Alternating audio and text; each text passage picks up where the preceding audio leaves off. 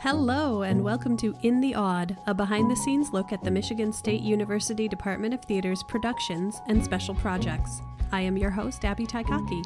MSU's Department of Theater strives to train future practitioners of the performing arts to challenge and redefine traditional theater as an artistic response to an ever-changing world. This podcast serves to amplify the work being done to fulfill that mission. Today, I am joined by 4 members of our recently graduated MFA acting cohort, and I'm going to let them all introduce themselves, starting with Sharon. Hi, I'm Sharon Combs. I'm Dara Donaher. I'm Abby Cathcart. And I am Eloy Gomez. Welcome all of you to In the Odd, and you are here today to discuss a project that you launched, completely devised, totally produced, and put out into the world all this past year during a pandemic, and it is called Untold Stories. So Sharon, as producer of the project, would you like to just sort of give us an overview of what this project is and how it came to be? Yeah, as MFA actors, we're always asked to participate in productions in some way, right? And usually as actors, specifically because we're MFA in acting. And this was a unique semester in which, all bets were off. This was last semester and we were mid-COVID and productions weren't going to be as normal. And we were given a lot more freedom. And so they asked us, well, what do you want to do? And many of us want to stretch different muscles, directing and for me, producing and things of that nature. And so we took the opportunity to try something a little different and create our own production. And how that came about was through a lot of discussion and just going through a few different ideas because we all had so many different ones. We kind of settled on the living newspaper as something that we could all work on and collaborate with together. And when Stephen, our chair, said, yeah, that sounds great, let's do it, then we all said, oh, now what? How do we do this? Let's start from the ground up. And so we had several meetings about, essentially devising our own process as well, doing this over Zoom. And then we got a creative team together, which we had help with the department as far as casting and all of those things, students that were interested in different projects, and then devised a production schedule, basically. Do you want to talk about how we came, why did we do living newspaper? Yeah. What was the start of that? So that was an idea. I have always personally wanted to do a living newspaper. It's something that, when I learned about federal theater projects, living newspaper from the 1930s, it was so fascinating to me. And many universities still create projects similar to this. And I thought, well, what would that mean now? And especially as we were talking about so many different ideas that we were interested in and issues, and we wanted to do something that was more meaningful and not just your average Zoom play. Right? We wanted something a little bit different. It seemed to fit in that the sense that we'd have a lot of artistic creativity, that we could just do whatever we wanted with the project and still explore some issues that were really, really important to us and actually say something with the project. So I would bet money in Vegas that most of the people listening to this have never heard of the Federal Theater Project. Could you elaborate on what that was? Yes. So this was back in the 1930s when economic times were pretty hard, the Depression and all of that business. And Federal Theater Project was a government-mandated arts funding program started by Hallie Flanagan. The living newspaper was one particularly successful aspect of that project, although it was controversial at times. It took newspapers and current issues, and the people behind the project really felt like everyone in the nation wasn't necessarily getting the real story through their newspaper, that many details were being left out, and they might think things were going a little bit better than they actually were. And so the big thing was just getting more information out to a wider scope of people through art. So they would do extensive research on the various issues that they would pick, such as poverty, for example, or voting rights or anything of that nature, and any social issue of the time, and months of research, and then develop these plays around all of that research. I love and find it so interesting that that was an issue in the 30s, whereas it's the same cry that everyone has today, except it's even broader in that we have all of this access through the internet to all of this journalism Some of it's real journalism and some of it's just people talking. And so they have access to it. They can get the real stories. And yet we still feel that way so often that the news outlets are not telling the full story. And that's still an issue in 2021. So I can see why you grabbed onto that as a concept during this time. Very clever. Absolutely. Yes. Spot on. Okay. So you landed on that as a concept. And then how did you all begin the process? I can start to answer that one. So I think it was very interesting because we had, as directors, we had some ideas or some pieces of news that we wanted to explore that we thought like, oh, this can be interesting to explore. But we wanted to make sure that since it's a device piece, that we that all the cast and everyone involved had a voice. Basically, it's supposed to be a collaborative effort, not so much like an auteur piece, if that makes sense. We asked everyone involved to bring 3 headlines or 2 headlines to our first rehearsals. We asked as well to try to see if they could find headlines or pieces of news that looked at similar issues from different perspectives. We also had times when we asked ourselves, okay, where are we getting our media from? Are we getting our news from social media, or are we getting them from an actual newspaper or like television?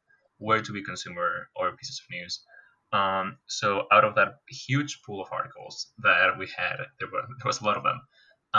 We started basically filtering. We started saying, okay, who is passionate about each of these issues or about each of these headlines or news headlines, and then just seeing which ones moved us the most, which ones we felt were more important to tell as a whole group, as a whole ensemble. Those were the ones that we ended up filtering and leaning towards for our main projects. We also had left room as well within the newspaper. We left sections for everyone involved to explore other stories individually if they still wanted to create a project around them or to create small groups. So we at the same, while filtering or while deciding which ones were the main ones we wanted to tackle, we also allowed for a lot of flexibility within that. The projects that we picked were based on headlines. I think that specifically, like we were saying, untold stories that people weren't really speaking out enough about. I was pretty flabbergasted is a word I could use when watching the presidential debates and looking later at social media and reading some news about there being no interpreter for those that cannot hear or are hard of hearing or part of the deaf community. And there's no interpreter for them during those debates. So quite honestly, they could not be part of that political process. So I knew I wanted to do something that to me was a headline that was not being explored at all. They're not only untold stories in that they're not getting enough attention, but they're also untold stories of people who exist on the margin and people who traditionally have not had voices, people who many of them don't even speak English. So I had heard about the medical malpractice that was happening in Georgia for ICE detainees, and it just struck me as kind of horrifying and like an otherworldly sort of sense. Like I was like, I can't believe this is happening. And then what came beyond that was like, I can't believe it's happening, and I can't believe how little anyone's talking about it. That really struck me as a story that was absolutely untold and probably intentionally remaining untold. And then I leaned into like the horror genre because that's something that's already a genre I'm really interested in, but I wanted to highlight how horrifying this actually is, and to kind of dramatize and make we wanted to make the horror almost larger than life, so that it could give a clearer sense of what these people who don't have voices are experiencing. The one that we went with in my group, it's called Through Women, and the whole idea came from watching all these news about feminicides in Mexico and how all the news outlets almost looked at it from a foreign perspective, being like, oh, that's something that happens there and it doesn't happen here. And of course, there's differences in the context, but I was very shocked by that statement because violence against women is something that happens very like every day, every hour within the U.S. So I was flipping the coin or flipping the view on that was important to me. It was something that I think we needed to bring awareness back to because suddenly it was being framed as a foreign concept that was not applicable in this country. And I think that story needed to be retold, or that we could not let some of those like those women, like we could not let them in the dark, like have them be completely hidden from the mainstream. So that's where Three Women comes from. It was such an interesting thing to me because usually living newspapers are focusing on one big topic, and they might, take some subtopics that relate to the big topic. But working with the students, we wanted them to have input as well, and this be a real collaborative project between all of the individuals. And there wasn't a consensus on one topic. Everyone was so passionate about so many different issues going on in society, which I think is reflective of the amount of information and news, or what we think might be news, we're not sure sometimes, that is consistently thrown in our face, which is kind of how the idea of making this website where there's a lot of different topics being explored, and it's to kind of create your own journey in a way, it kind of came from, because we were exploring so many issues and we almost couldn't settle on one because we couldn't decide what was more important. Nothing was more important than another, if that makes any sense. We had a lot on our minds. The really great part about this project was how collaborative it was. And even though we are the 4 people talking right now, and we have one other director, Kevin Craig, who was part of it, I love that our pieces were really like so collaboratively devised, and really a lot of the control was taken by the undergrads to create these stories and help us figure out what they looked like and felt like. I think there were pieces that had been thought about and that we wanted to definitely make sure was seen and heard. But for my piece specifically, it was completely silent and choreographed. And I had an alum, Courtney Way, who helped with being able to interpret the words I wanted to say in sign language. And the 2 actors in the piece, Wesley and Sydney, basically choreographed it, and I kind of put it together. So what was really exciting about that was that they had as much control as I did. I was just there as the director to kind of give it a focus and put it, like I said, all together. So, and then a lot of these extra pieces that we did within the newspaper. So we have like the 4 headlines, but then we have a lot of, the lifestyle section or the different sections. And those were really, really written by the undergrads. So it was really exciting to see all of their creative efforts and what they wanted to talk about and what they were passionate about really come to the forefront. And they really helped shape what this was. They were incredible. Incredible. Yeah, that was the thing that really struck me and pointed, is very surprising to me, was just that I was expecting that we were going to have to work pretty hard to create some, get them to buy into the whole process, or get them to just buy into creating a show on Zoom. Really, I mean, I feel like that's kind of been every educator's, especially in theater, struggle for the entirety of the pandemic. And so there's really no difference when creating theater over Zoom. And then we're like, okay, and then we're devising it on top of that. So what kind of buy-in are we what kind of enthusiasm are we kind of gonna have to fire up in these undergrads? And it turns out very little, because they were already there. They were just like, yes, okay. We started talking about it, and they're like, yes, I had this idea, this idea, this idea. And that was, for my piece, the text of the piece is entirely from it's from the whistleblower account. So it's direct quotes directly pulled from the whistleblower account of the medical misconduct. But for the images, we collaborated on that. And then in the columns, we would we would sometimes write the column pieces together, like on a shared Google Doc that we could all see and edit together. Sometimes we would take breaks from like being together, and we would go off separately and we would write by ourselves for like 10 minutes because that worked for some people's creative process. And then sometimes we would just do a little bit of each, or just kind of switch things around. But they had a huge amount of agency, and they took a lot of initiative in this, and that was really exciting to see. Here's my next question. So there's news, which people see as sort of like just news, it's facts, here's the story. There's theater, which, the general public views as entertainment. How do you, obviously it's a proven concept from the 1930s, but how do you walk the line between news and entertainment in telling these stories? And then obviously this also rises to the level of art as activism.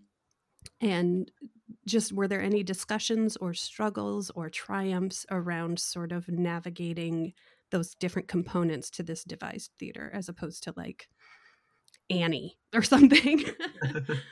Although there I just went and picked a musical set in the 30s, right? That is really easily tied back into this. So I guess proved my own point.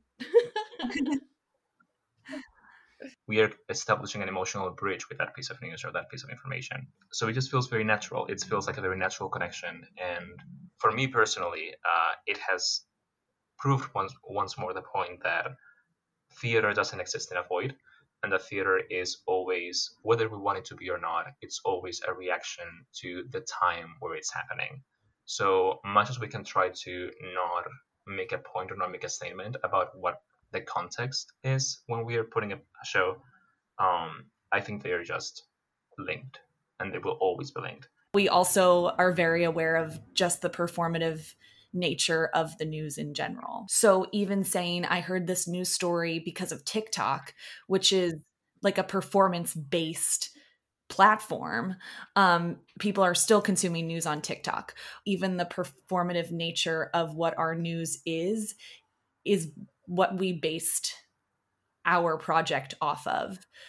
Yeah. And I remember some conversations around the fact that we were going to be saying something, right? We were going to be making a statement, and that they were going to be less ambiguous in their nature, because we didn't feel like it was a time to be ambiguous in what we were saying.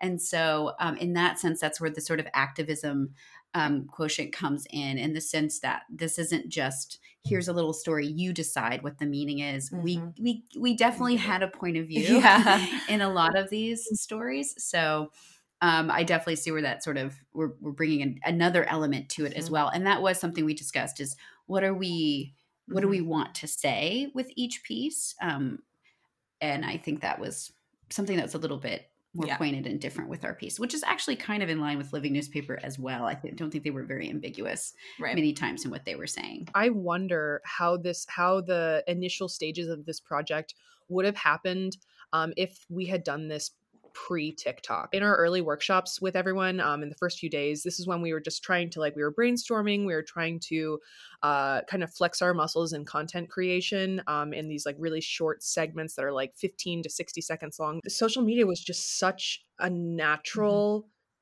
easy entry point for our cast members. And I know, from just chatting with the other directors, I actually downloaded TikTok to be able to understand what the castmates were talking about. And then I saw it, and then now I'm just like, oh my gosh, this is incredible. But it really, that was just a language that our castmates spoke very fluently, and much more fluently than I do. And so when it came to content creation, they were like, yes, we have so many ideas because we're already doing this. And so the line between expression and artistic expression and and activism, or just spreading information, it has been definitely bridged, I think, through social media, and that was very much evident in like the early stages for us. Obviously, this was not what any of you were hoping for or expecting going into your final year of your MFA program. What could you talk a little bit about sort of riding the wave of disappointment versus opportunities for these completely devised works, and what was the outcome of it all? Where did you all land? Oh, that's a great question that I'm still personally formulating the answer to.